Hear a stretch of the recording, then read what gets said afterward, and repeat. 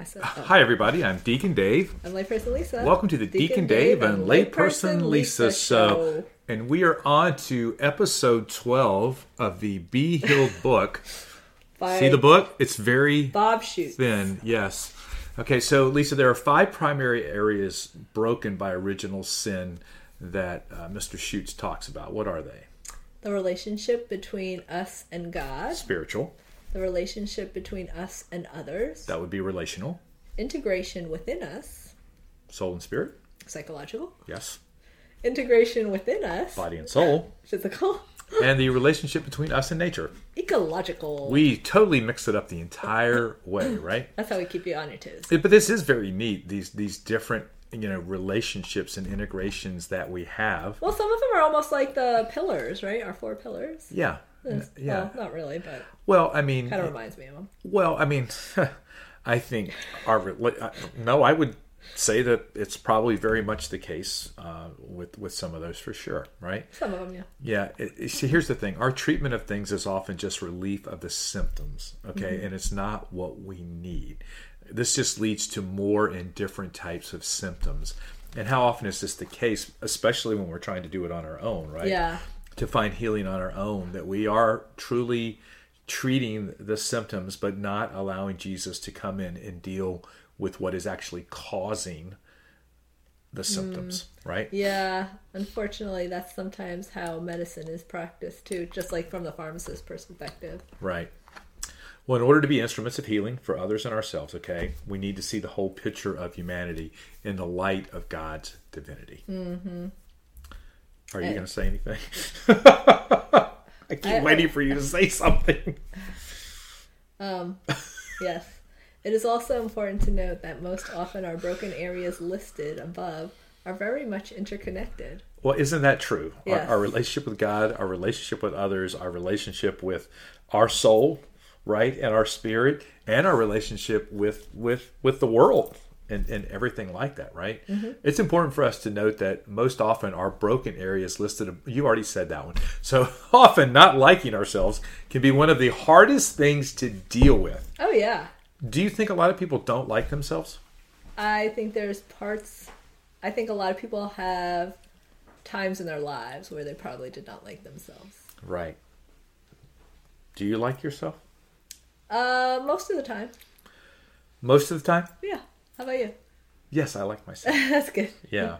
So healing comes when we start to deal with the deep roots of our brokenness, and we find hope in healing in an encounter with Jesus himself.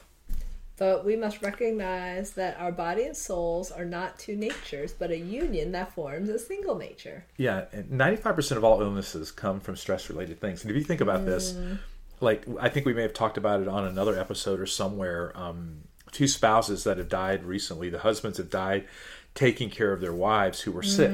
So their wives are still alive, yet they're not in good shape, okay? But all of the stress that came from being the caretaker. Being the caregiver, okay? There's a difference between giver and taker. A caretaker is the one that takes someone away when they've died.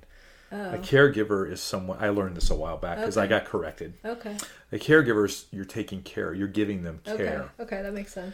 Yes. So, yes, I've got corrected on that before, so that's why I'm very aware of not saying that. Yeah. Well, anytime our body and soul are not living in communion with God's spirit, there is a dis-ease that leads to distressed, not at peace with ourselves. Yeah, and because of original sin, we have been born into a culture, and I think this is very true, that resists God's love and truth. So we are set up for disease and disintegration. Ooh. But the world always teaches us to rely on ourselves rather than God, which leads to greater pride and vainglory. Ooh, yeah. Vainglory. John Climactus. There we go. Word. Have you finished reading that book? Nope. So the avoidance, rejection, or deprivation of love is the source of all functional illness. That's interesting. Avoidance of love, right? Mm-hmm. The rejection of love, and being deprived of love, which I think maybe sometimes that's how you feel, right? When you're at home by yourself, do you think you feel like there's a deprivation of love? Probably, yeah. That's a fair fair assessment, yeah. Yeah, because I don't feel like you avoid love. No. And and the other one is, I think, instead of us rejecting love, maybe we feel like someone's rejecting us, that we want to be loved by. Sure. Right? Yeah. So even our past experiences of being cut off from love can cause great stress on us mentally, emotionally, physically, and eventually, you know what? This can manifest itself into illnesses of all kinds. Notice this. Yeah, past experiences need to be reconciled. Right. Oftentimes, people try to bury them. Oh, I've dealt with that by putting them over here. They're going to be coming back up. Yeah, and I just look at people and I just go, no, you need to deal with that. So what is the source of all healing and wholeness, Lisa? Love. Yes, love is the only answer, and God is love. Well, I'm Deacon Dave. I'm Lisa. See you next time. Bye.